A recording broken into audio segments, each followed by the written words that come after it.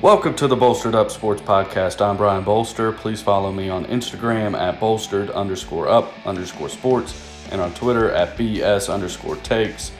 Please share, rate, review, and subscribe. I appreciate all of the support. Got a great episode on deck today. Back at it with Ethan Poulos and Will Langmeyer to discuss the greatest basketball players of all time.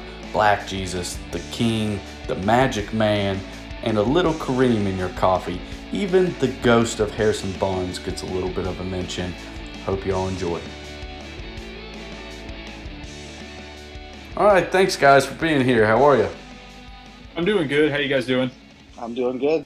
All right, appreciate it. So I could see this ended up going and kind of boiling down to MJ versus LeBron, but I wanted to give a couple other guys a little bit of respect that I think need to be mentioned and I think have a case to be the greatest basketball player ever. But I do think we need to get one thing kind of out of the way to start, that we're going to debate the greatest basketball player of all time instead of the best basketball player of all time. And I think that might be confusing for some people, but really what I mean is greatest deals more with like impact and dominance over peers versus best just being who's more athletic, pure skill. We on the same page with that? Sounds good to me. All right. So, obviously when you compare players to their generation and to their peers and you're trying to objectify dominance, there's obviously going to be plenty of subjectivity within there. But as I looked, I really broke down four main players. I broke down Michael Jordan, LeBron James, Magic Johnson, and Kareem. And just looking at their numbers, it is staggering. Just the level of dominance, the continued dominance really from the time they entered the league to the end of their careers. And that basically at their peaks, they were all in the top three in voting for the MVP 8 years straight, which is pretty incredible. Did you guys have anybody else that you at least somewhat strongly considered other than those four? No, I put Russell at fifth. I think the winning kind of puts him above Wilt as the next kind of tier of players. But no, I think those four are probably the top that you can go and debate on. And then there's another tier of like 8 or 10 players that is below those top four guys. Yeah, I agree. Only person you say would be Russell, but I kind of just because of the rings. But there was also like 8 teams in the league back then, so it's not the same. Yeah, you're trying to compare generations as best as possible, but that one really does kind of stick out as a sore thumb, and it is the most difficult to compare to these modern generations, at least in my opinion. To me, when you look at Kareem, you have to look at his college career and his college impact. On the one hand, just because how dominant he was, beating the national championship UCLA Bruins basically by himself when he's on the freshman team and not allowed to play. Then he wins 3 straight national championships, 3 straight national player of the years, and dominates so much that they literally take the dunk out of the game. So that's like on one hand. And then the second hand is how that impacted his NBA career. And, maybe if he comes around in the year 2003, he probably goes straight to the NBA and his total points would be so astronomical that I don't even think LeBron James could catch him. It would be so pushed out there so far. If you look at like his first couple seasons in the NBA, he was so dominant and averaging basically 30 and 16. And I think sometimes, especially people in our generation, when we go back and we watch those ESPN classics and, you watch the documentaries on Bird and Magic, the Kareem that we see is the Kareem at the very tail end. The Kareem that's 42 years old. And, so he doesn't quite get his due in that way.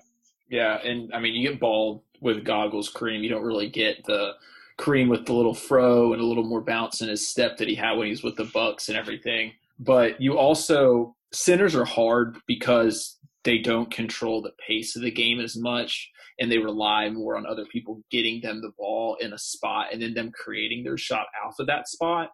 Yeah, Kareem's numbers are just ridiculous, though. You look at the points, blocks weren't even a thing when he started playing. You would have to think he'd be up near the top in blocks per game, in career blocks, if that was a thing. And just his college career is absurd, and then them not being allowed to dunk. Like, that's the craziest rule that you can think of. Just because one guy was so much better than everybody else, it's like, no, you can't dunk the basketball. Which, in the long run, probably was the best thing for him because it forced him to develop this sky hook, which is still probably the most difficult shot to block or defend in NBA history. Oh, it's impossible. He's shooting that thing from 14 feet off the ground and like a legitimate mid-range shot. That's just insane. It wasn't close little hook shots. He was dropping the ball down into the basket pretty much. He wasn't shooting it up. It was going down from his hand into the rim. Yeah, I've always thought, old Kareem, like you said, bald with the goggles, kind of looks like a turtle without its shell. That's just always what I've kind of thought, like him gliding and whatnot. And especially at the end there, kind of moving slow, and his goggles don't do him any favors. But yeah, Kareem just all-time dominant, one of the most impactful players on the game, just in general, the game of basketball. And I just felt like he had to be mentioned. Absolutely. So I would have Magic being third over Kareem just because of the stuff that you said, impact on the game, creating for himself and others. And I think guys who handle the ball just kind of have that inherent advantage over the centers when you look at impact. And for me, he was so dominant, but in such a different way than especially like a Michael Jordan. First of all, he's maybe the closest to Russell in terms of winning, in terms of he made 9 finals in 12 years. And if he doesn't get sick, that's not going to stop.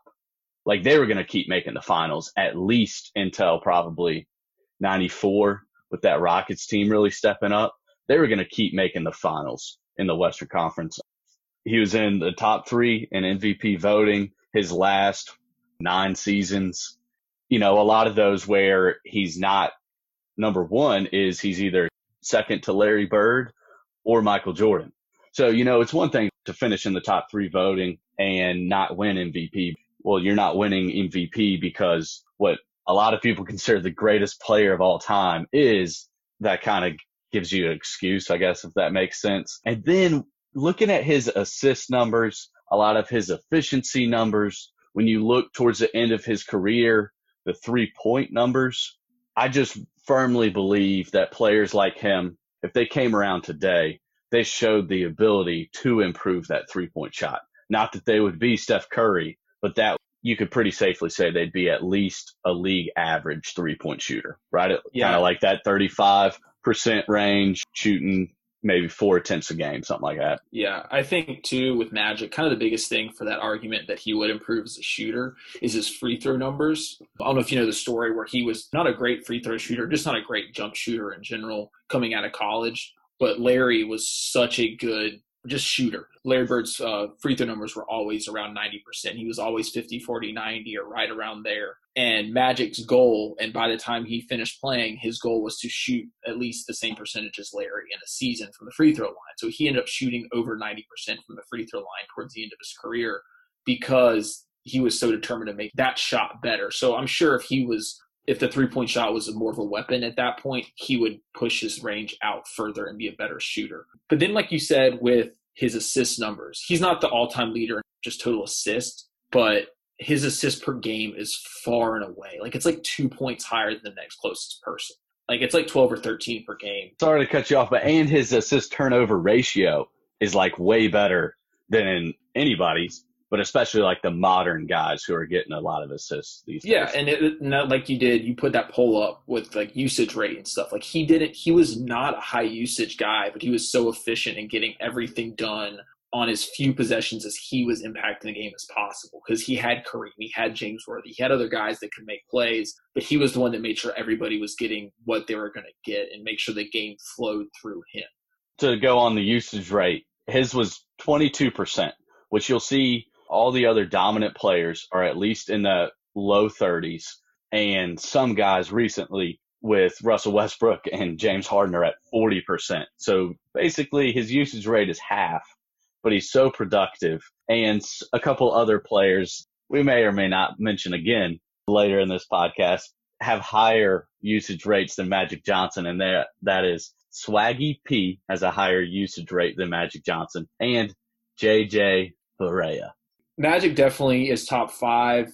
His impact on the game and kind of pushing the pace forward and the pace of the whole league by the time he was in his prime in the mid 80s was so fast. They were getting so many shots up per game because teams try to keep up with that Lakers team because they were always pushing the pace, always trying to make runs, fast break, and teams had to keep up because they kept making the finals anyway. So the only team that stopped them was the Rockets in one year, and they had 2 7-footers on the same team. So that was the only way they got stopped once in Magic's pretty much whole run of the 80s. Yeah, I definitely agree. I think he is a top 5 and could be argued as a top 3 player of all time. Just to go over some of their career accomplishments to kind of put it in context and relation of each other. NBA Finals championships. Michael Jordan has 6. LeBron has 3. Magic has 5. Kareem has 6. When you look at finals appearances, Michael's still just at the 6. LeBron's at 9. Magic is at 9. And Kareem is at 10. And then finals MVP, again, Michael still at the 6. LeBron 3. Magic 3. And Kareem 2. But you look at LeBron's finals wins, and the argument's kind of been had that 15 and 16 should have flipped. They definitely were the better team in 15 if Love and Kyrie didn't get hurt. But I mean, they made up for it in 16, which we'll talk about that one later, I'm sure. Continue with your stat reading for right now. Okay, so MVPs, regular season MVPs, you got MJ with 5, LeBron with 4, Magic with 3, and Kareem with 6. So again, with all these guys, you can always argue they should have more. And I don't think that's necessarily wrong, but I think it kind of always evens itself out. I know Michael Jordan personally feels like he should have like 12 MVPs. And I know LeBron, like you can make the case that he should have probably, like 8 or 9. Like I get that. And same with Kareem. But I think that is something that kind of evens out over the generations. Like people get tired of him and they vote for Malone over Michael, or they get tired of LeBron and they pick D Rose over him. So I think that's something that relatively evens out. Yeah, I agree. I think MVP is kind of not the biggest hurdle for these guys to jump. Like Kobe has 1. You look at the MVPs people have won, and MVP is a media award. Larry won 3 in a row because it was the 80s, and voting for the one good white basketball player was a popular thing to do. He was amazing. He's still a top 10 player of all time, but could that have been split up? And if that was a modern day, would that have been split up? It probably would have been split up. But Bird probably would have won 2, and Magic probably would have won 1 of those just to break up the monotony of one guy winning 3 in a row. And like LeBron with the D Rose, that was his first year in Miami, and everybody hated him for the decision. Yeah, he wasn't going to win that one like pretty much no matter what. The one cool part about Kareem's is that before 1980, the players voted on it. And so he won a lot and was, in the top 3 a lot when it was just a player voted thing, which is kind of cool. If you guys go back and look at like, Pro Basketball Reference and you look at the MVP voting for those years, it is interesting how there's not the sprinkling of new players in because the players just voted on like the same 5 guys for like the whole decade, which makes sense. The next would be like the all defense. And that to me is where like, well, Magic's going to drop below Michael and LeBron definitely then because he doesn't have any all defense. Was a pretty good defense player and has quite a few steals, but Michael Jordan has 9 all defense, LeBron 6, Kareem 11. Again, if we're splitting hairs, I think that's definitely something that people on the Jordan side of things are always going to bring up. When you look at all NBAs, this is something that really evens out, especially when you look at length of careers. MJ has 11, LeBron has 15, Magic has 10, Kareem has 15. And it's basically like they made all NBA every year except 2. And for pretty much all of them, it's like their rookie year, they didn't make it. And then they got hurt one year. And that's the only reason they didn't make it. And like I looked it up, LeBron's second through his 13th season, he was first team, and then had last season he was third team because he was hurt. But they're a top 5 player in the league for 15 years pretty much consecutively. It's crazy. The lone defensive player of the year goes to Michael Jordan here. Pretty astonishing season where he won defensive player of the year and MVP. Then a lot of people on Michael Jordan's side are going to point to the scoring championships. He's got 10. LeBron has 1, Magic 0, which should surprise nobody. And then Kareem has 2, which Yeah. actually was a little bit surprising. It makes a little bit of sense when you go back and you look at who was playing and all. And like you mentioned a little bit earlier, the pace that was played at then, it was a faster pace. There were more points scored, and it was fun basketball to watch. As far as steals championships, Michael Jordan has 3, Magic has 2. Then after that, you got like assist championships. That's Magic with 4. Then rebounds, Kareem has 1. Blocks, he has 4. And again, and like you said, like if that was kept before, he probably would have like 8. Yeah, and you could go assist. LeBron probably, if the league ended today, they don't play a playoffs, he's going to have 1 because he's technically right now leading, which is kind of crazy. I mean, Wilt kind of did the same thing where he was like, I'm bored, I'm going to lead the league in assists one year. I don't know if LeBron's bored, but it's kind of crazy that this is his 14th, 15th year of the league, and he's leading the league in assists. Similar to Wilt, it's something he can just like choose to do. Yeah. Which to me, that's always been the more accurate comparison. People always like to say LeBron and Magic, and I get it. They're both 6'9", big dudes who can pass it well, and he is a great passer. But to me, LeBron and Wilt are a little bit more comparable. Well, going back to the scoring titles, LeBron even addressed it earlier in his career. Like he could be the scoring champion any year he wanted to. Really, it was just a matter of that's not how he played the game of basketball. I think if Jordan approached the way that the game of LeBron did, he probably wouldn't win all the scoring titles. And if LeBron approached the game the way that Jordan did, he would and won a bunch of scoring titles. So it's just basketball philosophy at that point rather than ability. I think you see that with a lot of players. Like even Kobe, who's known as like a great scorer, he doesn't have a ton of scoring championships. You see the one year where he really went after it. And what was it, 06, where he averaged 35 points a game. Any of those top level guys, if they really wanted to go after it, they easily could. LeBron could if that was a specific goal that he had. Say from like 06 to 2014. So I'd say 8 or 9 years, he probably could have done it easily. I think he pretty much assumed that he could have if he wanted to all those years. No, I don't think he's winning it those years because Durant could have scored 50, not 50, but he could have scored 35 a game.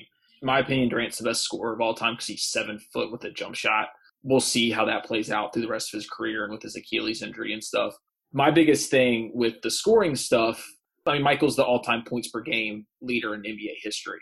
LeBron passed Michael in points per game on 1,000 less shots, though, and less free throw attempts per game. There's always the argument Jordan was more skilled. LeBron was much more efficient, though. He just isn't looked at as scorer because he doesn't have as many fluid moves where his turnaround jumper looks like Jordan's did. He's not doing as much where it's more of a skilled finesse style of play. He's just physically superior. I think this is really where we have to start getting into the debate side of things, start adding context. We kind of did the overview, look at some of the raw stats, and I think like with that, you've got to add the context of, well, how much does the three-point shot factor in? I agree with you. When you just look at the numbers, you have to agree. It's just the fact, right? LeBron has been more efficient. But I do wonder how much the three-point shot has factored into that because Michael Jordan's definitely the better mid-range shooter and free throw shooter. But I don't think there's any doubt LeBron's made his living at the rim as well. No, I agree. Jordan's skill level was probably higher. I just think the biggest thing, just looking at an overview of LeBron, like you said with Wilt, LeBron's dominant in the most athletically superior time the league has ever had.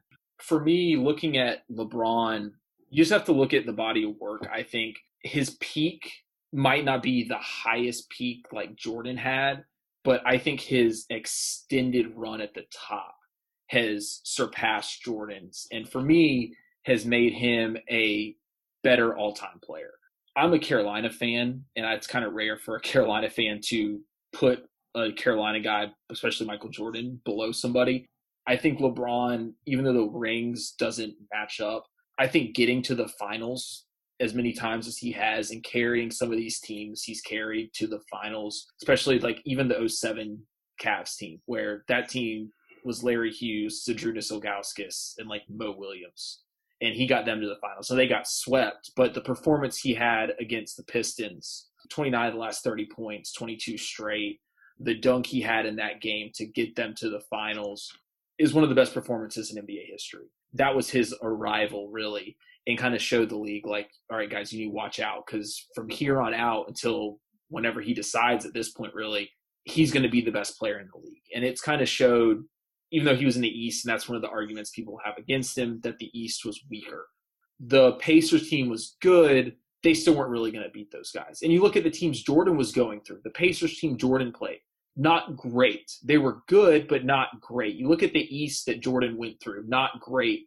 The league at Jordan's peak was watered down. They added 4 teams, which a couple of those teams were pretty good. The Hornets were really good in the 90s. They had Mourning and Larry Johnson and some of those guys, and they played them in the playoffs. They were a decent team, but the league is stronger now, and LeBron kept an entire conference out of the finals for a decade.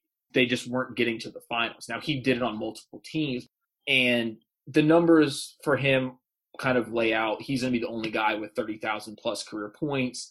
He's going to end up with over 10,000 career rebounds, 10,000 career assists. He's probably going to end up second or third all time on the assist list.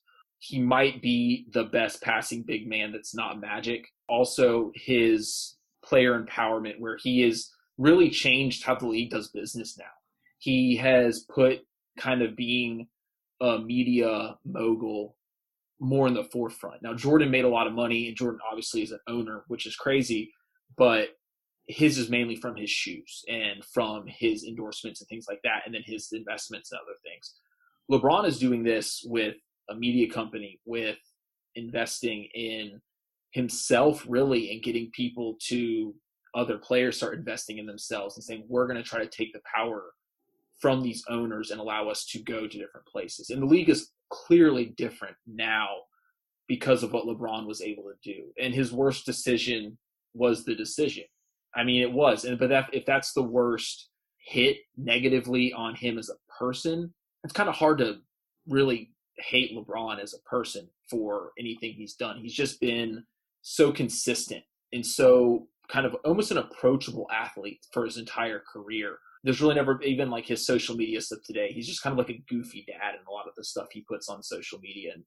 I mean, to me, to put this like a little bit in context again, it's very similar to Magic / Kareem's run in the 80s there in the Western Conference. Like, you can make the argument, well, the West just wasn't very good, and that's part of the reason they just ran through and got to the finals pretty much every year. So I think you can always make that argument. First and foremost, it's an accomplishment. Getting to the finals over and over and over again is hard, even if the competition isn't that great. And part of the reason people consider the competition not that great is because you're beating their brains in, right? Like, if you lose, then all of a sudden it's good competition. So there's really no win when you try to look at it like that. Now, I will say the East was really bad in reference to the West during LeBron's run, and that's the one I'm more familiar with. Got to watch it live. Pretty much all the good players are in the West. And when you look back now, again, it's important to understand the game has changed even from when LeBron was going up against those Pacer teams. Like, Roy Hibbert went from being a legitimately good player to out of the league in like 3 years. But he was a big force in those series, which looking back now and you're like, oh, that Pacers team, they really pushed them more than anybody. And it's like, who do they have? Young Paul George, who's kind of known as a choker in the playoffs, and Roy Hibbert. And it's like, yeah, what?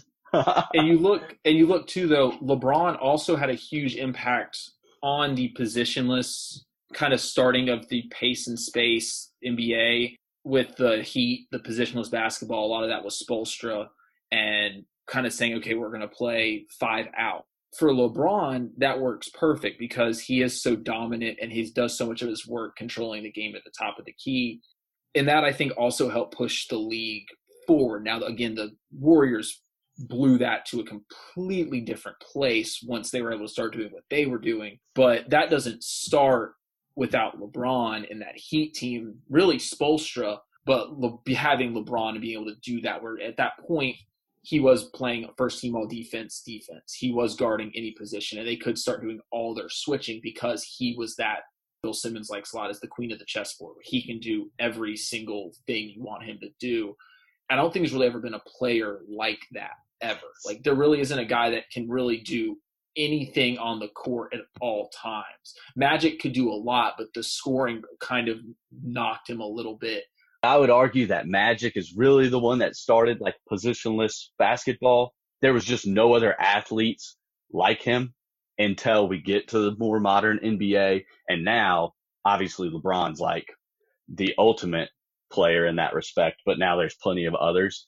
One of Magic's best accomplishments, when you look at players' career arcs and you've got to kind of judge, should I value a higher peak more or like an elongated apex, if that makes sense? Which of those are more valuable? And for Magic to have Kareem go down against Philly in the finals and play center and take it to him for 42 and win the finals is just insane as a rookie.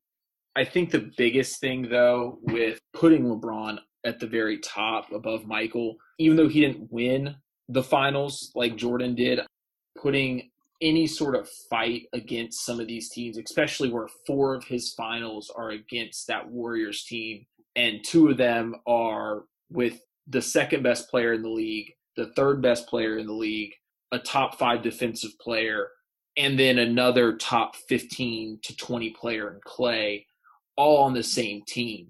And to put up the 51 in game 1, the J.R. Smith game we all know now, and to put up just the complete numbers he put up for those 4 finals against the Warriors, I think speaks a lot for how he went from regular season and then that kind of switch flip in the playoffs and the finals. And he did, I mean, he scores 30 plus in almost every single finals now. His final stats are pretty much a triple double for his career on a lot of games. So it's not like he's just doing it on one final series. I mean, again, he's been in 9 finals. So, and I think the 16 series in general, and especially his last 3 games, but the 16 series in general, I think is one of the greatest performances of all time. That team was viewed as so dominant. I remember I think all 3 of us were somewhere. We were watching the game. I think it was game 4. And the Warriors won. It wasn't super close. It was 3-1. We're like, this thing's over. It's not even fun to watch. Like, they're just so much better. They're doing all this stuff, shooting so many threes. The Cavs can't keep up. I mean, they had won 73 games that year. They win the next game. They're the best team of all time. And then he just goes and turns everything on its head. Has probably the best sidekick performance he could have asked for from Kyrie, which helps a lot. But for him to go 42-42, triple-double, and then have the greatest defensive play of all time, to lead every team in points, every team in rebounds, everybody in assists, averaged 2.6 steals, 2.3 blocks on 42 minutes a game. I think he's at 41.7. That means he set maybe a minute a game at the most. And then shot almost 50%, 49% from the field, 37% from 3, against what was probably at the time the greatest team of all time, and then until the next year's Warriors team. I really think that is what kind of pushes him over the top, because Jordan always played teams in the finals that were of equal or lesser value than his team. The only series they ever were not favored to win is the Suns team. I know you're going to say that's partially why Jordan's better, because his teams were favored. Well, yeah, just they were favored because they had Michael Jordan. But also, if you look at that, the reason they were favored was because they had Michael Jordan, yes, but also because the team around Michael. And so Michael being added on top of that team, yes, you're going to be favored. But Michael not on that team is still a top 4 or 5 team in the league. LeBron, every time he's left the team, has went from top 2, top 3 team in the league to complete garbage. The Heat probably would have been okay, but Chris Bosh had his artery issue and stuff, which kind of forced him out. I think that speaks a lot, where Jordan was only not favored in one finals. That was just because Phoenix had home court advantage in 92-93. And that was the only reason why, is because if there was a game 7, Phoenix was at home. The only knock I know you're going to talk about 2011 here in a little bit, so I'll let you talk about that in a minute. But the only knock that I see is that finals. And I think in the performances he had in the next 7 finals, after the one knock in his one bad series before that, more than makes up for it. And I also think the series he had before 2011 with the Bulls, and that Bulls team was really good. They were the number 1 seed. And he holds Derrick Rose to 0 points, league MVP. If you watch the And games, you know Derrick Rose is not on that level. Like, I think everybody really knew that, not to take away from the accomplishment, but just to put it in context of, like, he didn't do that to Kobe Bryant or KD or a Wade. Like, Derrick Rose was awesome and he was fun. He's not on that level, even if he stays healthy no, forever. absolutely, you're right. No, he's not. But I think that was LeBron's first Croatia game, where in the Olympics they're just like Michael and Scotty, like we're just not letting Kukoc do anything. I think that's LeBron's game. I think the best basketball performance I've ever seen is his game 6 in Boston, especially the first half where he scores 30.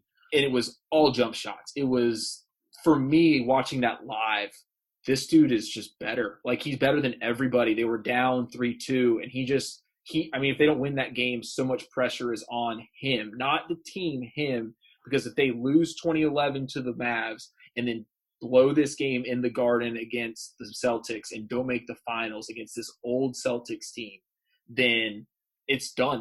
We're not having this argument if he loses that game. But to go 45, 15, and 6 and shoot 70-something% in the first half and put 30 points up and just not miss, there can be all the Jordan talk. That game and then the 2016 finals is what, for me, puts him over Michael in the all-time debate. So I'll go ahead and say, yeah, that Boston game was definitely one of the best games that I have ever watched live. It was an all-time performance, and it really was like, this guy has a level that absolutely nobody else can reach. But I want to take like one step back, talk briefly about their playoff dominance, all the players, and then get into, all right, specifics about their apex and or stains on their record. So points per game, you've got Michael Jordan, 33.5, LeBron, 29, Magic, 19.5, Kareem, 24.5. Really, that's a little bit skewed because a decent amount of his playoff games are when he's like 40, 41, 42. Assists per game, Michael Jordan just under 6, LeBron just over 7, Magic 12.5, Kareem at 3. Rebounds, Michael's got 6.5, LeBron's at 9, Magic just under 8, Kareem 10.5. Steals, pretty much Michael, LeBron, and Magic are all roughly right at 2. Blocks, Michael, LeBron both at 1. Turnovers, really all the turnover numbers are the same, with Michael Jordan being 3.1, LeBron 3.6, and Magic 3.7. Again, to me, that's a big win for Magic, though. He's sitting there at a playoffs assist to turnover ratio at 4-1 with 12.5 assists. It's just insane. And again, on 21% usage rate, 21. And Michael's at 35 and LeBron's at 32.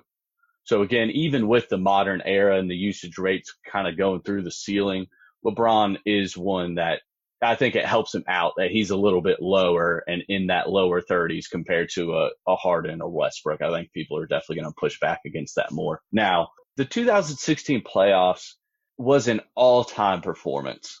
And that just shows you how tough it was to beat that Warriors team. Was it took 3 Hall of Famers, arguably the best player of all time, and Kyrie, which I think in some ways when we look back at his career, when that time comes, it'll be kind of underwhelming, but his peaks are insanely high. He's an ultra talented player that in those final series, it was an all-time performance, not to mention the shot at the end is just crazy. But people just say, like, LeBron came back from 3-1. He's the greatest, and just leave it at that. And I think this is going to drive me nuts, especially in like 20 years. But people are even forgetting now that, like, KD wasn't on that team.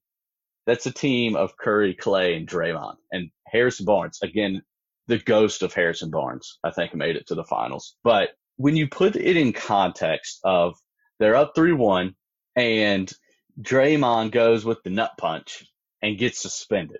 Now, I don't want to dive too deep down the conspiracies, maybe save that for another time. But I really think if the series is in a different situation, he does not get suspended. But it's 3-1. He gets suspended. Also, no Bogut. Also, Curry's hurt. Like, people forget that and want to act like it's no big deal. And I'm not saying he was 50%, but he was hurt. He missed playoff games that season. So I think that context is important, not to mention going down 3-1. Draymond wasn't suspended for the actual punch. He was suspended for excessive technicals throughout the playoffs. So Which they decided to give him later. They reviewed it and they decided, can we suspend this guy without actually handing him a suspension? We also have the Curry mouthpiece chuck at the end of game 6, I believe. I mean, he's clearly not healthy. You can watch the series. He's not healthy. Barnes, like you said, just doesn't show up offensively. Defensively, he was actually really good in that series. And that's why he was on the court and they couldn't take him off the court because he was so integral with them switching the defense they played. Well, Ghost is kind of scary to go up against. That's probably what helped him out. Well, yeah. Playing against somebody's Ghost, that's kind of scary. That's gonna throw off my jumper. He's open a lot. And partially it's because he's the one they want to shoot, but he's a good player. Like, it's not like he's a terrible offensive player. He just didn't make anything. And it's partially the moment might have been too big. And yeah, it takes a special set of circumstances for that comeback to take place. It's not like LeBron came back, put the whole team on his back and scored 50 like he did in the J.R. Smith game every game. Like, no, it took other circumstances. Bogut not being able to play was big because that was their kind of other defensive guy. And after that, Tristan could kind of do what he wanted down low. I think Brian was trying to kind of downplay that roster. Obviously, they won 73 games, something no other team in NBA history has done. Bogut got hurt for 2 games. He was playing 12 minutes a game. So, I mean, don't think that you can really say, hey, they're missing their guy who played 12 minutes a game. That's pretty big. Disagree there. Harrison Barnes, like Poole said, played good defense. Andre Iguodala was the best player on the Sixers for a long time before he went to the Warriors. I mean, he took LeBron when he played for the Sixers. I think they took them to 7 games when he played for the Sixers. So Andre Iguodala, obviously nothing to sneeze at. Klay Thompson, Steph Curry, best 2 shooters to ever play the game, hands down. And you got Draymond, who I'm not a big fan of, but he's a very versatile player. He was the best player on the Warriors that series too. Like, if you look at his numbers throughout that series, he was incredible. Can guard every position. Not a great scorer, but great, very good passer for his position on the offensive end. That was a very good team. And I'm not even Sean Livingston, nightmare matchup off the bench. What is he, like 6'8"? And LeBron, once you get past Kevin Love and Kyrie, I mean, who's the next best player for that? J.R. Smith, Tristan Thomas. They came back, and Draymond, I think he deserved to get suspended. It was obviously bad timing. And I'm not saying that the NBA wasn't trying to push it a little bit. Obviously, they want to make it a more competitive series, but it's not like you can be like, well, they just made up some suspension. Like, it had been building throughout the entire playoffs that he's been doing weird stuff like that the whole time. Going back a little bit, people knock on, LeBron because he's only won 3 and he's lost 6 or whatever. You go to the first finals he went to. I mean, they were never going to win that. Michael Jordan on steroids wouldn't have won that series if he took LeBron out and put Jordan in. The series they lost in Miami to the Spurs, and the Spurs had like the most insane shooting performance of all time that I remember. I don't know if the numbers stack up. Yeah, but Danny Green went freaking crazy. I mean, they were shooting like 70% from the floor or something absurd. I don't remember what it was exactly, but it was like crazy. If they shoot like that for a whole series, you just can't beat that. It's not possible. All right, hold on. I got to stop you there. I got to. Because, first of all, we brush over that 2016 Cavs team like it's the Cavs team from 2007. They had easily Kyrie being probably a top 10 player in the league at that time, and definitely with those finals performances. But also, Kevin Love, another Hall of Famer. They had 3 Hall of Famers. They pulled in some other good free agents, Tristan Thompson, more so than even Kevin Love, however you want to rank him in the league. He's definitely a Hall of Famer, but he was the best player on a team that, don't get me wrong, it wasn't like they were winning a ton, but he's the best player on the team that's putting up historic numbers. I just feel like we can't brush over that like he had no help. The Warriors team obviously stacked, but the Cavs team was stacked too. I'm not saying he had no help, but he was obviously, like, you were acting like the Warriors weren't that good without Kevin Durant. I'm just saying they were not 100%. Their best player was hurt. Their center was hurt, and they got their center was hurt, and they got dominated in the paint. Played 12 minutes. And then Harrison Barnes, they're kind of, I don't know if he's like 3rd or 4th scoring option on that team, But either way, a vital part of the offense, and he no-shows. Is all I'm saying. That context is important. That LeBron James performance is all-time stuff. I just think the context is important. Now, to the 2014 one, the Spurs did have a great shooting performance, and that's really when you see the league flip to the three-point shot. But I cannot give LeBron James a pass. One, they didn't just lose that finals. They got their butt kicked. They lost in 5, and they got destroyed. And he has Dwayne Wade, Chris Bosh, among others on that team with him. Like, they were the better team. And they got but their you look at the butt stats. kicked. Braun had 28 and 8. Bosh and Wade combined, they averaged 29.2. So they averaged 1 point per game better than LeBron did, but they were combined. They averaged 9 rebounds combined and 3.5 assists combined. They did not play good. LeBron shot 57% from the field and 52% from 3 that series, which is, I mean, it's crazy. And they got smoked. They got smoked. The Spurs shot 47% from 3. They were 55 for 118 for the series, which is an absurd amount in 5 games. They made 11 threes a game, and they shot, 118 is a ton, but making 11 threes a game, you're not beating that team. No matter, it doesn't matter who you're playing. Kawhi shot 11 for 19. Danny Green was 9 for 20, but he had one game where he had just an absurd number. Patty Mills was 13 for 23. Manu was 10 for 24. Tim Duncan shot 1. He missed it, but he shot, Tim Duncan shot a 3. Like, that's how hot they were feeling. Like, it was an absurd series. Kawhi wins Finals MVP. That's kind of the famous Kawhi checks back in and LeBron is shooting free throws and turns looks. It's like, oh crap! Like, this like the one time it's like, oh, this guy's back in, or like, why is he coming back? I don't want him to guard me because he's just such a pest, and he's 22, which he might be entering this debate in the next 5 years if he keeps playing at the rate he's playing right now. Speaking of having 3 Hall of Famers on the team that year.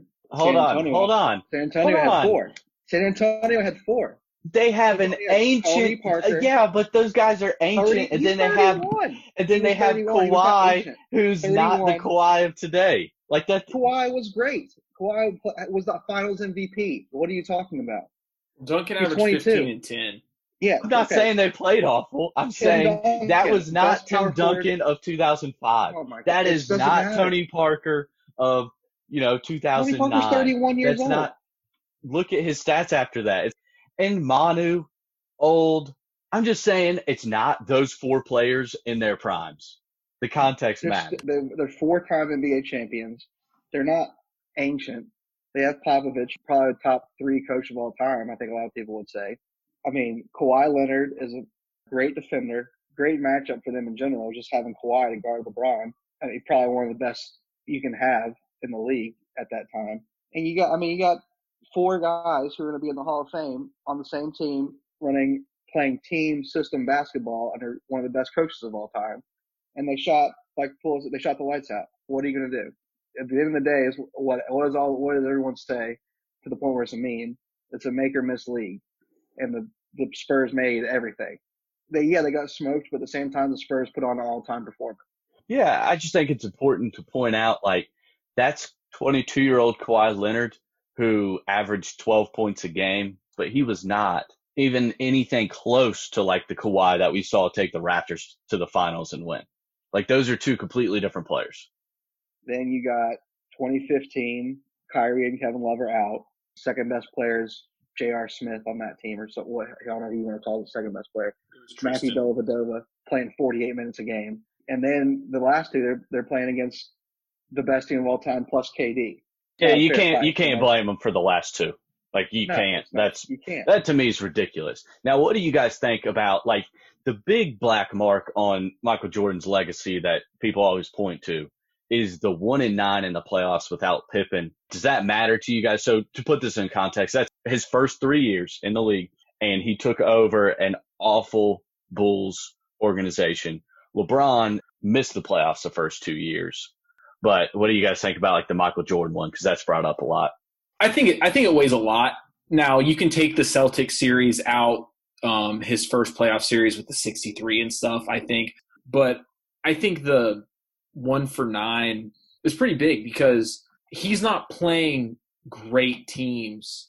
LeBron was able to again make the finals with Larry Hughes, Zydrunas Ilgauskas, and Mo Williams, and LeBron and Jordan couldn't get past the Pistons until they were able to get Pippen and Horace Grant and Phil Jackson. And you look at LeBron's coaching compared to Jordan's coaching is far superior than the coaching LeBron's had with Tyronn Lue standing on the sidelines looking like he's doing something and getting stepped over by AI.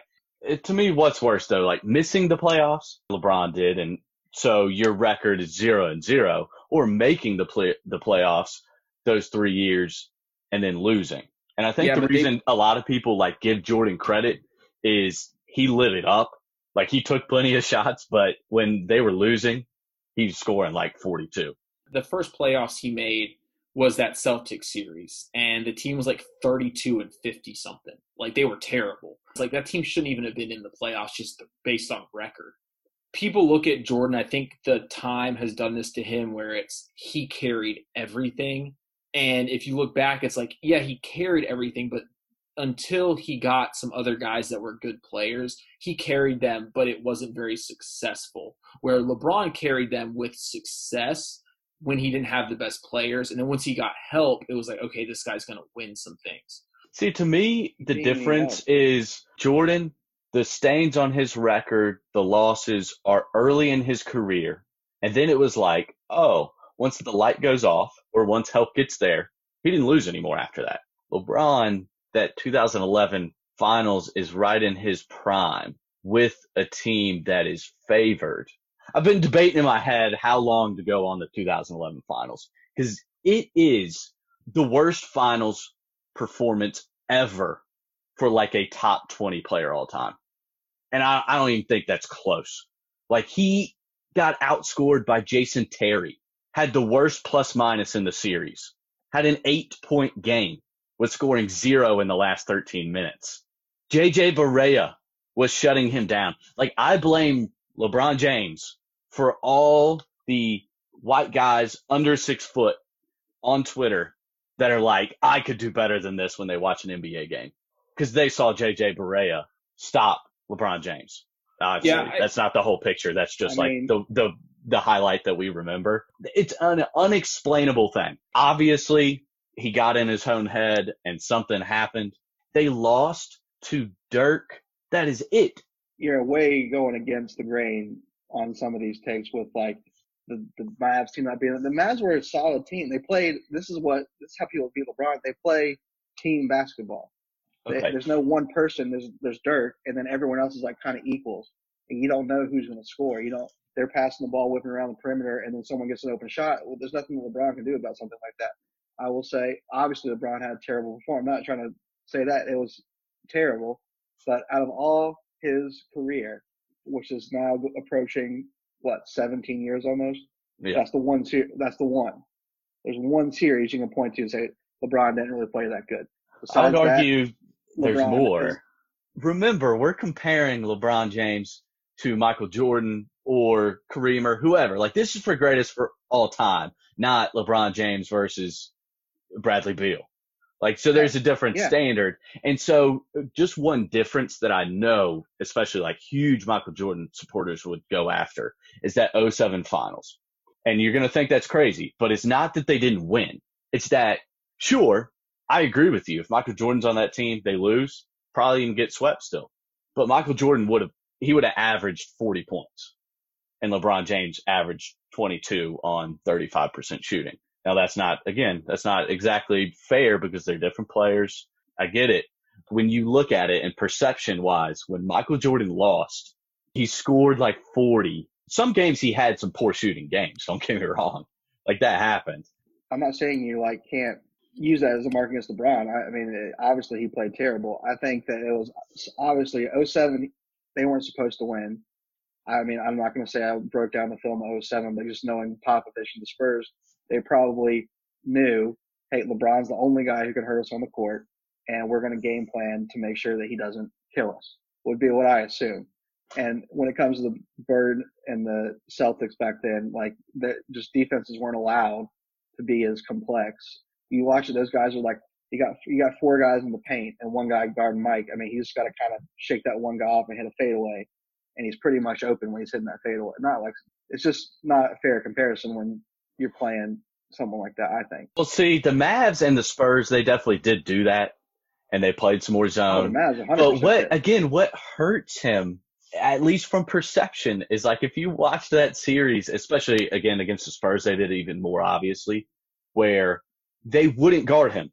Like that's the defense. And it's just hard for people to see that and be like, that's the best player ever. When their goal is like, hey, actually don't guard him unless he's at least 15 feet from the basket. And that's just hard to see and be like, yep, that's the best player ever. Where Michael, again, I'm with you on the defense. Without the double team, he was able to get off shots easier. However, at the rim was much tougher for him than it ever was for LeBron. I think, though, too, Michael never carried a team in the playoffs by himself, like ever. LeBron could carry a team of nobodies through multiple playoff series. Jordan could not. That was the one thing he couldn't do was he couldn't, because he was so obsessive with his style of play and his leadership, he could never get and carry an actual team or a team of players that weren't competitive or even all-star level with a couple of his other players to other series in the playoffs because he was not dominant enough as a complete player. He would give you the points, but again, with his efficiency, he was not giving you enough with other aspects of the game, I don't think, to make your team that successful. LeBron's 11, yes, was terrible.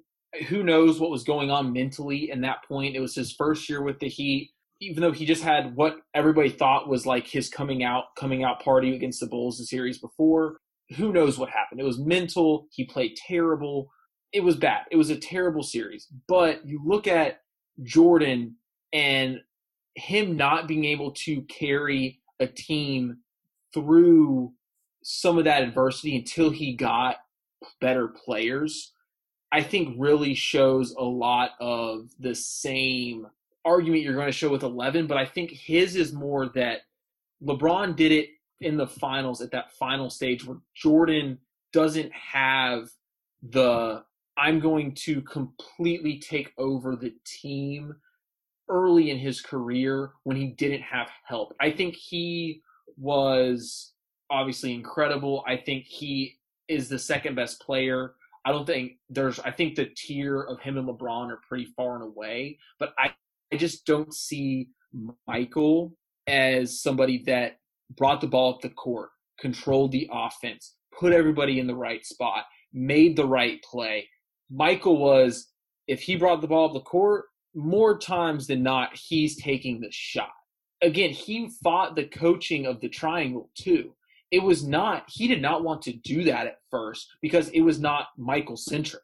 That's why he liked Doug Collins. Doug Collins was Michael everything. That's why he won MVP, Defensive Player of the Year, dunk contest, all-star MVP. Like, he won every award that year. He's averaged 38 points a game. Like, it's absurd. But the team sucked. They weren't great. They didn't get it past. They didn't make the finals. LeBron's 07 team was trash.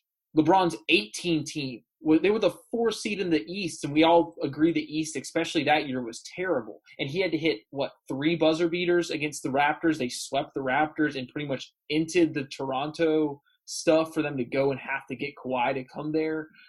The reason Michael Jordan didn't carry some of those early teams to the finals was because he was going up against one of the greatest dynasties of all time in those 80 Celtics and a kind of like mini dynasty with the Pistons. There was not that in the Eastern Conference when LeBron's playing. There's just not. There was like you say there was the equivalent or something that could even sniff the 80 Celtics and those Pistons, because I know people say the Pistons with Ben Wallace. First of all, are you kidding me? You didn't watch the games then. Second of all, that's 3 years after they won their championship. But like that team was not good in 2007. That team was not good in 2007. They made, I think, 4 or 5 straight conference finals.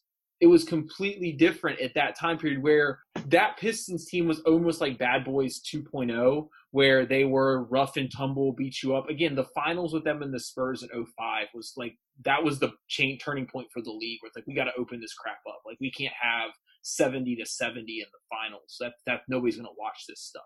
That team in the East was dominant. Now, are they looked at the same as the all-time teams like the Bad Boy Pistons? No, because they don't have the allure of the Bad Boy Pistons. They don't have the branding. They have no the Isaiah Thomas. Like, I like Billups. His career average in points is like 17. Like, he's a good player, and that does him a little injustice just pointing out points per game. But when you get into a lot of these series, what it comes down to is your player getting your team a bucket. And they don't have that. Even if you want to say they're really good, they don't. Okay, well, you know how old LeBron was in that series? Oh, so young. He's 22. Michael didn't even play because he broke his foot when he was 22. Well, he actually dropped 63 on the Celtics.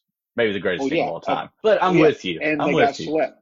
So would LeBron. They would have gotten swept against the 86 Celtics too. Like, They probably would have, but I mean, Michael didn't have any sort of real success. He wasn't a threat until 25 years old. Yeah, but you got to put it in perspective. That's his 4th year, though. That's only his 4th year in the league. That's 1, 2, 3, 4. It's his 5th year in the league, and he's 25, not 22. LeBron's 22 years old, still very young in his career. When you're looking at this stuff, like, I don't hate LeBron for leaving, but it does make a big difference. Like, Michael Jordan stayed with the team.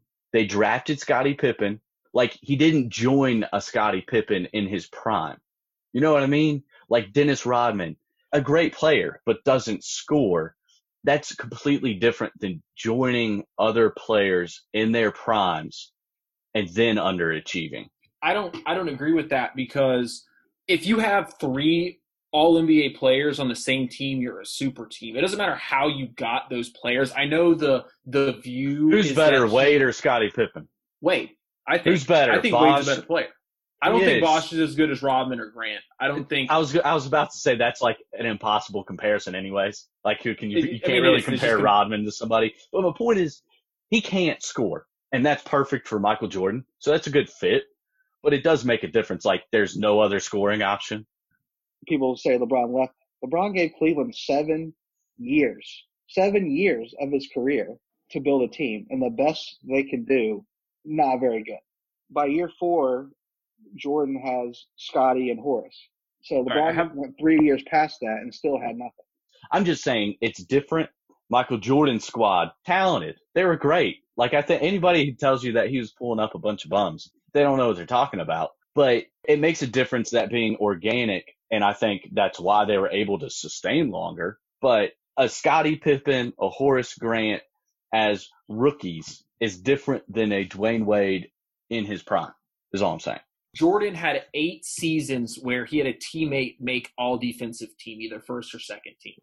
LeBron has 1 season where a teammate made all defensive team. Do you guys want to know who the teammate is? You guys want to guess who that is? Is it that Joel dude from the Heat? No, not Joel James. It's not Tristan? No, not Tristan, not Battier. In a season that he played with them, they made all defensive team. Anderson Varejao, he made 3rd team all defensive 1 year. That's it. He was up there. I'm looking at his name right now. I was going to maybe say that. That's it. I wouldn't think he would have, but I mean, that would have been the only guess I could have made. I just think stats like that show how dominant he is over an era where athleticism and everything has kind of stepped up and the game has completely changed. I just really, really can't see LeBron not being number 1. And that might just partially be because I saw LeBron James play his entire career, and I didn't see Michael Jordan play his entire career.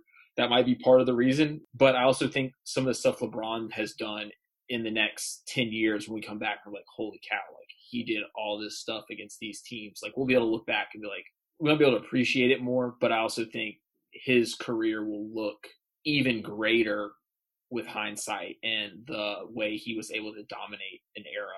How I might describe it is, I think Michael Jordan had a bigger arsenal of weapons in general. His game might have been a little more well-rounded in terms of scoring. It's hard, like you just don't see people shoot like him anymore with all those double clutches and everything. Like when you watch all this stuff of The Last Dance, just like watching him play, it's just awe-inspiring the way he was doing it. Like the layups he was making, like where he would jump and then two other people try to block him and he just like clutch it around and go to the other side. Like you just don't see that a whole lot as much anymore. And the fact, I mean, he just jumped so high, he could do it to such an extreme that it's just like unbelievable. You just couldn't really believe what he was doing.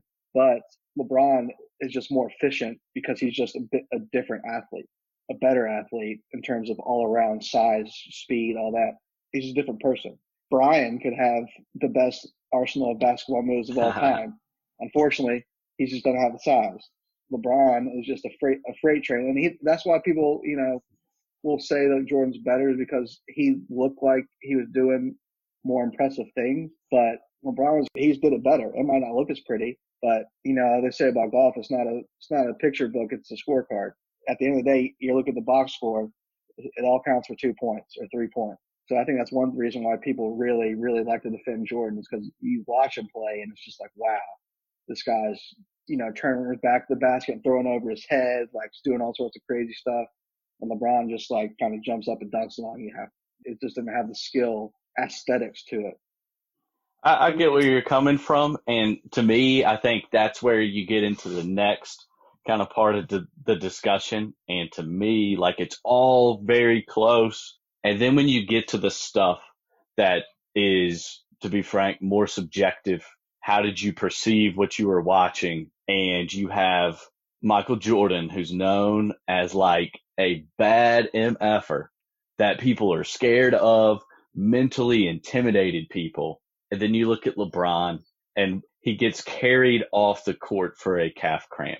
This is one of the very few opportunities that us three right here could legitimately say to a professional athlete, like I've experienced that and I have been a lot tougher about it.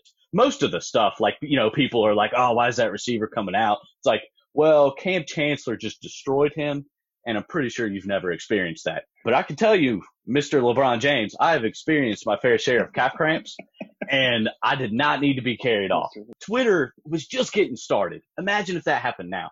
Twitter would explode because people could halfway legitimately be like, I'm tougher than LeBron James right now.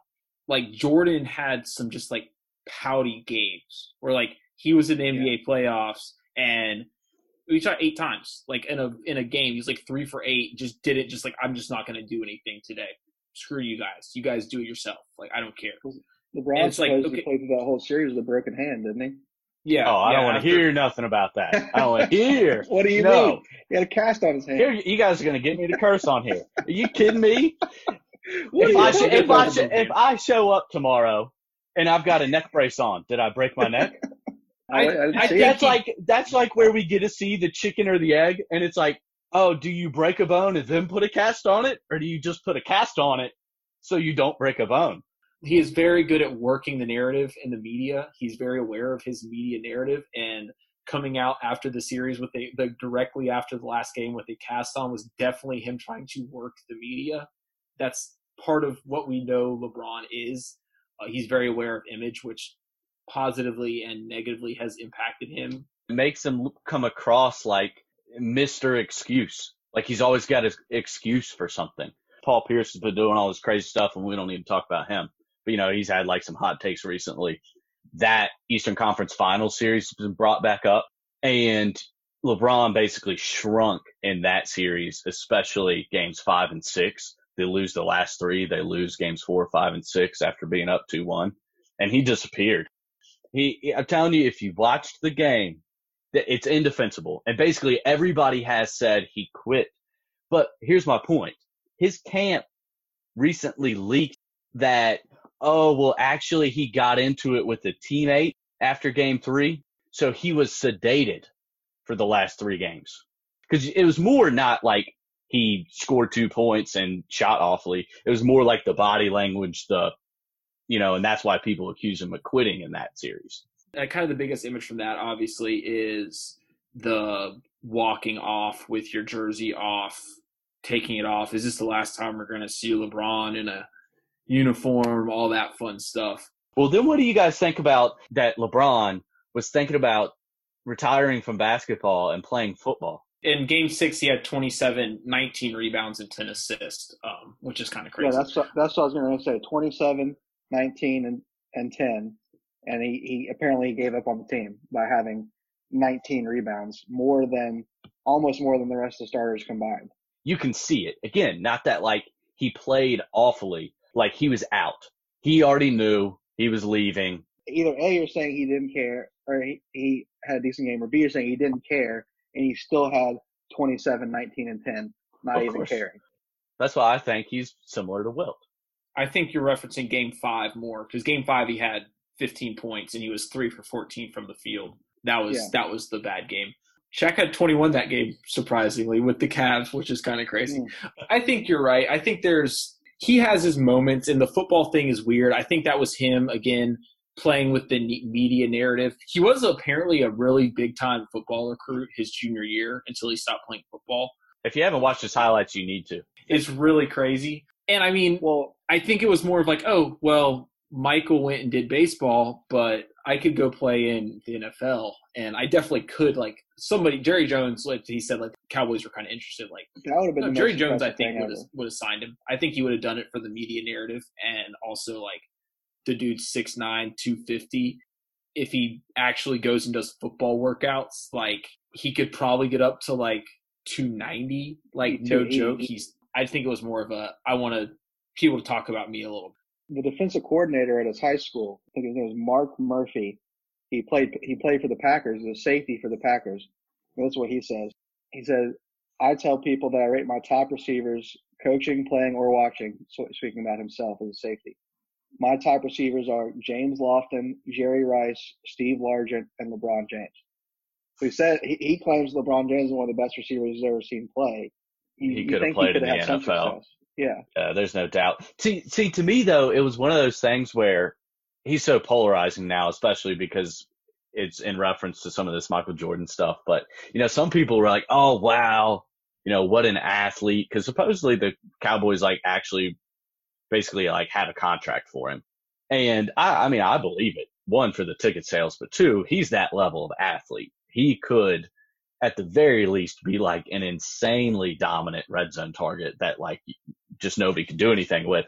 But I think the other side, and it kind of backfired him a little bit, is then it's like, well, hold on, because Michael Jordan did this after winning a three-peat and basically getting on top of the world, and you're saying that you almost retired, and people, they would have called it quit. Like he just quit. He was losing, was unhappy with Cleveland, and just quit. So then that kind of hurt him. I mean, going back to the leaving, this is the best they could do after 7 years. Lineup is LeBron James, Mo Williams.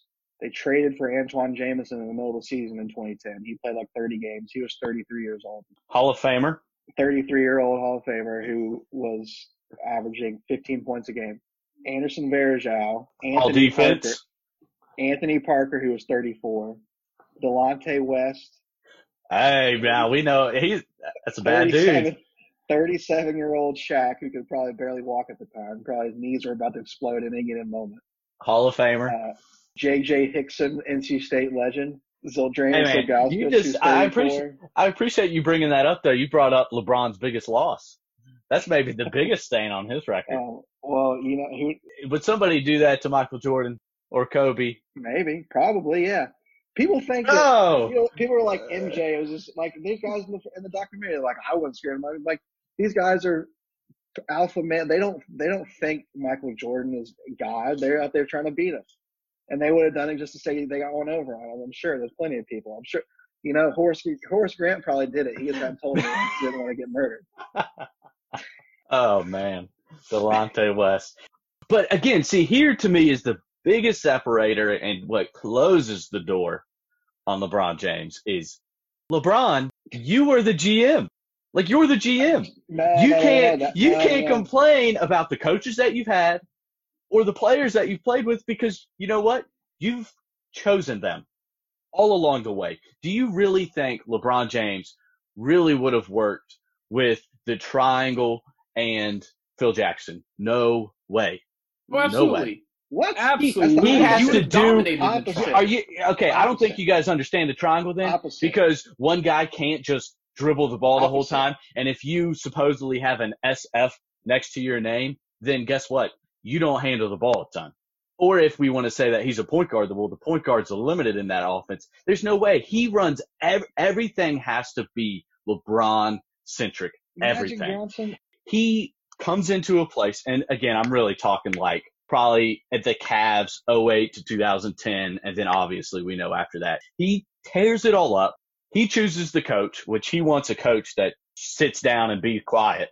Like that, I'm pretty sure that's how their meetings go. He's like, hey, Ty Lue, you sit down in the corner and don't say anything. Raise your hand if you have a question. And then he implodes the place. Like when they leave, the Heat would have been pretty good, and Bosh had some health things, but like the Cavs, of course they were going to be awful after he left.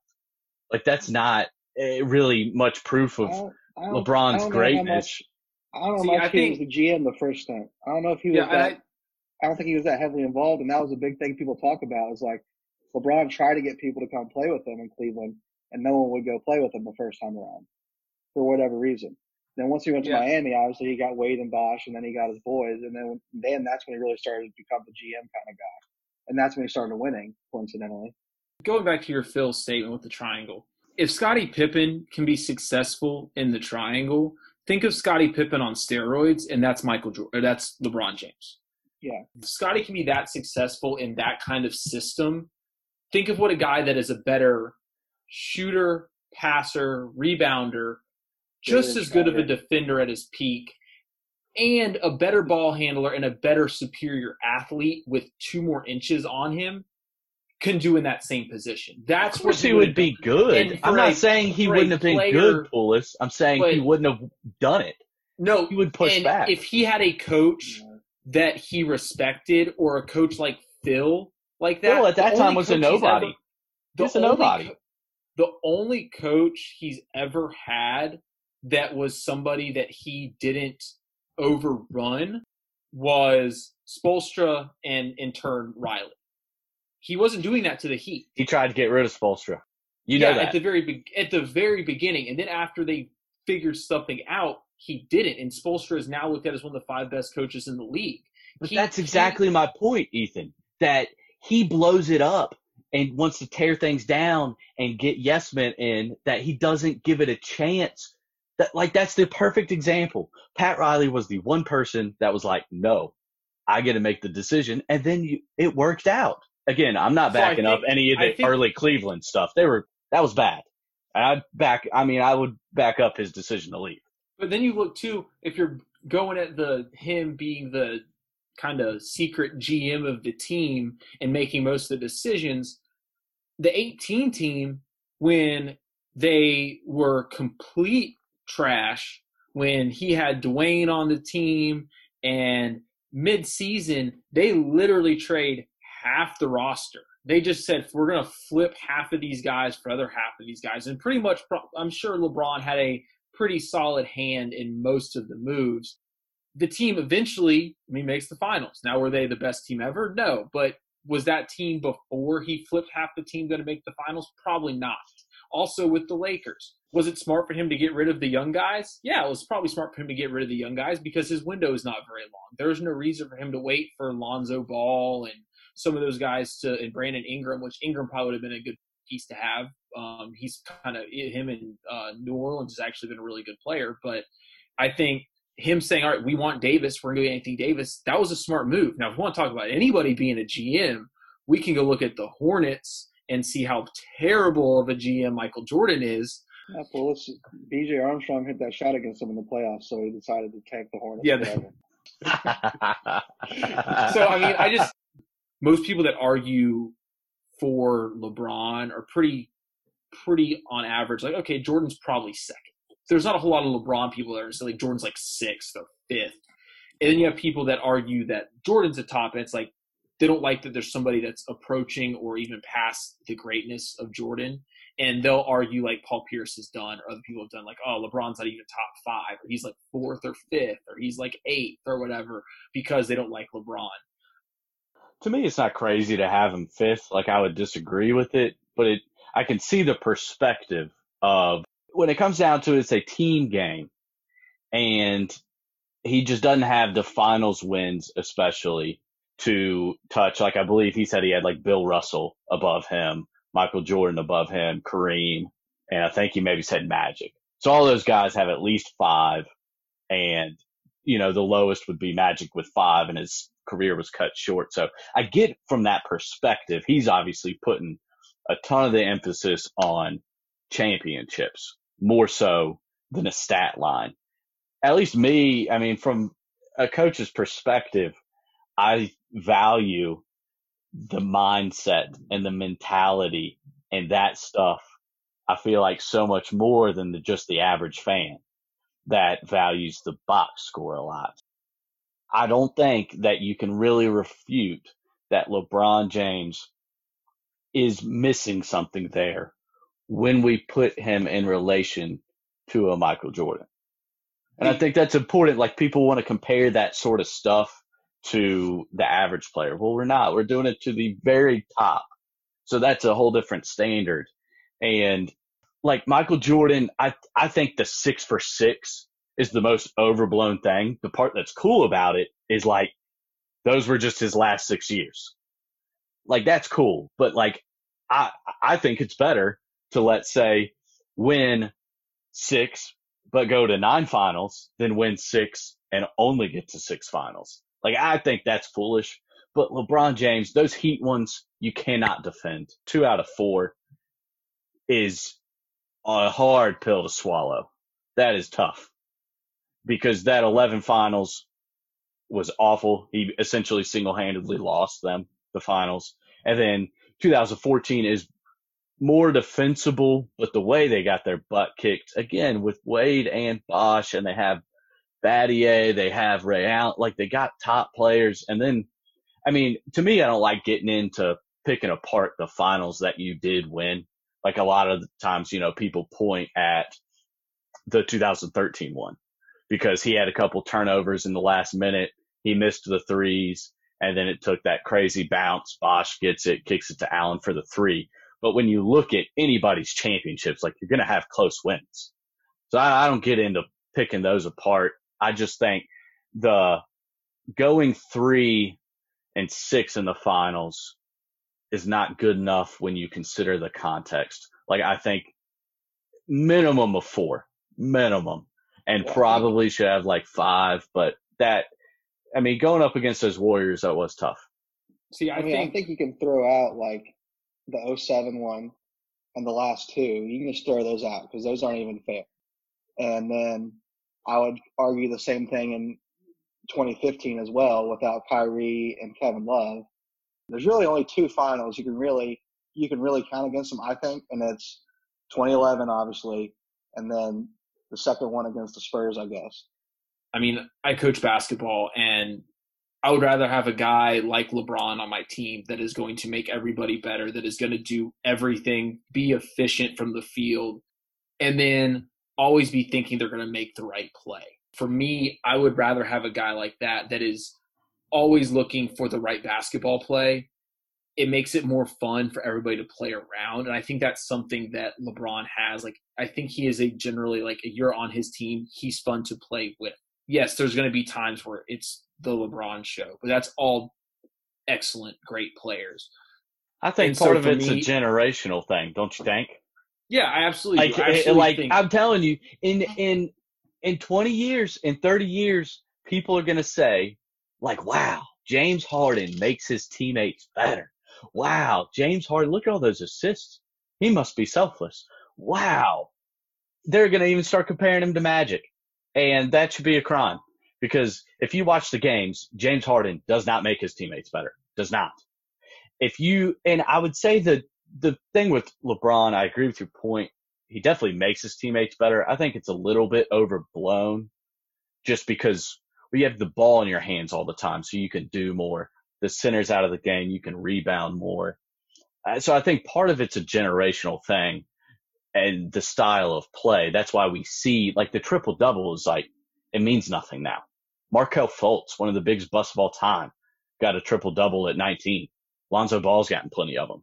Like a triple-double just doesn't mean anything anymore because those player roles aren't as defined. That's to me where the water gets really muddy. And it's like, well, how do you judge? Because like, would Michael change his game that much to fit?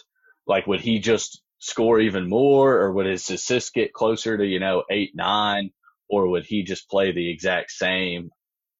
It really boils down to like best player ever. I know you didn't want to talk about like athleticism and stuff, but at this point where we're just splitting hairs, the 3+ inches and the 32, God knows how much LeBron actually weighs, 60 pounds, if they say he's up to 270 when he was at that one, when they say he might have been up to 270 at one point. That has a huge difference in this debate. That is the biggest difference in the end. If you really want to just split hairs, they're going to give you production. They're going to give you their stats no matter what. LeBron's going to do it in a bigger, tougher, more durable frame. And he also is going to do it, again, with a less usage percentage than Jordan did. I think when you look at LeBron James and if you measure everything down to every skill, he's the better player. He's a bigger, faster athlete. See, here's the kind of caveat and why I talk about greatest versus best, because to me, if you say LeBron James is the best player ever, then you have to acknowledge that that's going to change in 30-ish years because athletes are only going to get bigger and faster. Like there's only going to be a better player moving forward. And that, and that's fine, but I just think it's fun to think about the dominance over your peers. And I think you can't underestimate the mental dominance that Michael Jordan had over his peers. The way that they didn't only respect him, but revered him, I think is special. And I think really does set him apart and makes him a player that you can always point back to as one of the greatest ever, kind of regardless of generation. The way he approached the game was he was a killer. He kind of aspired to be almost a lot of people. And LeBron was more, he's always said he just wants to make the right basketball play. That was his big thing his whole career. It's more just what you like, I think. I don't know if one's necessarily better than the other. I think it's just what you want to build your team around, I guess. And it's tough for me to separate them just because I'm a guy who likes MJ's mentality more than LeBron, but it's hard to argue against the things LeBron's done, especially with the stats and everything like that. I mean, you can only take them, for what they were in their respective eras. Yeah, LeBron's lost 6 finals, but you had to put some context into it, and Jordan won all 6 of his, but he also didn't make a finals till he was 27 or something like that when he made the first one. LeBron was 22. He didn't do a whole lot before he actually made the finals. I mean, he lost, he wasn't really super competitive until a couple years before he made the finals. They all had their pros and cons, but at the end of the day, I mean, you both respect how great both of them were in their eras, and probably at this point I'm leaning a little towards LeBron. Yeah, the story's unwritten, obviously, for LeBron. If he potentially has 4 more years where he's a top player, that could definitely change things. But like always, I think the context surrounding each of their stories is always important. And really, no matter how you look at it, all the guys that we mentioned are all-time greats that are so fun to watch. It'll be disappointing, I guess, when LeBron really finally does step away from the game. His presence will definitely be missed, even for the positives, those great games that we've talked about, and even the down moments. That just makes the story fun and makes it awesome to consume as a fan. And so I think really either way, it's great. It is, like you said, kind of which is your cup of tea. Me personally, I still go back. Like if I needed to pick one player to start a team, build my team around, I'm still going Magic. I really think like Magic could have played with Michael Jordan, and Michael Jordan still could have gotten like all of his stats. No, I agree. I mean, if you start a team from scratch, I mean, I would take LeBron first. because I think you can put him at 4 different positions really, and you could kind of build your team in different ways with him. He's a little bit more versatile than anybody else. But no, Magic would really be, I think, up there. And I think, I mean, obviously Jordan is definitely up there. I mean, he's second all time in my opinion. I think it's really close. As much as I argued for LeBron today, I do think it's really close.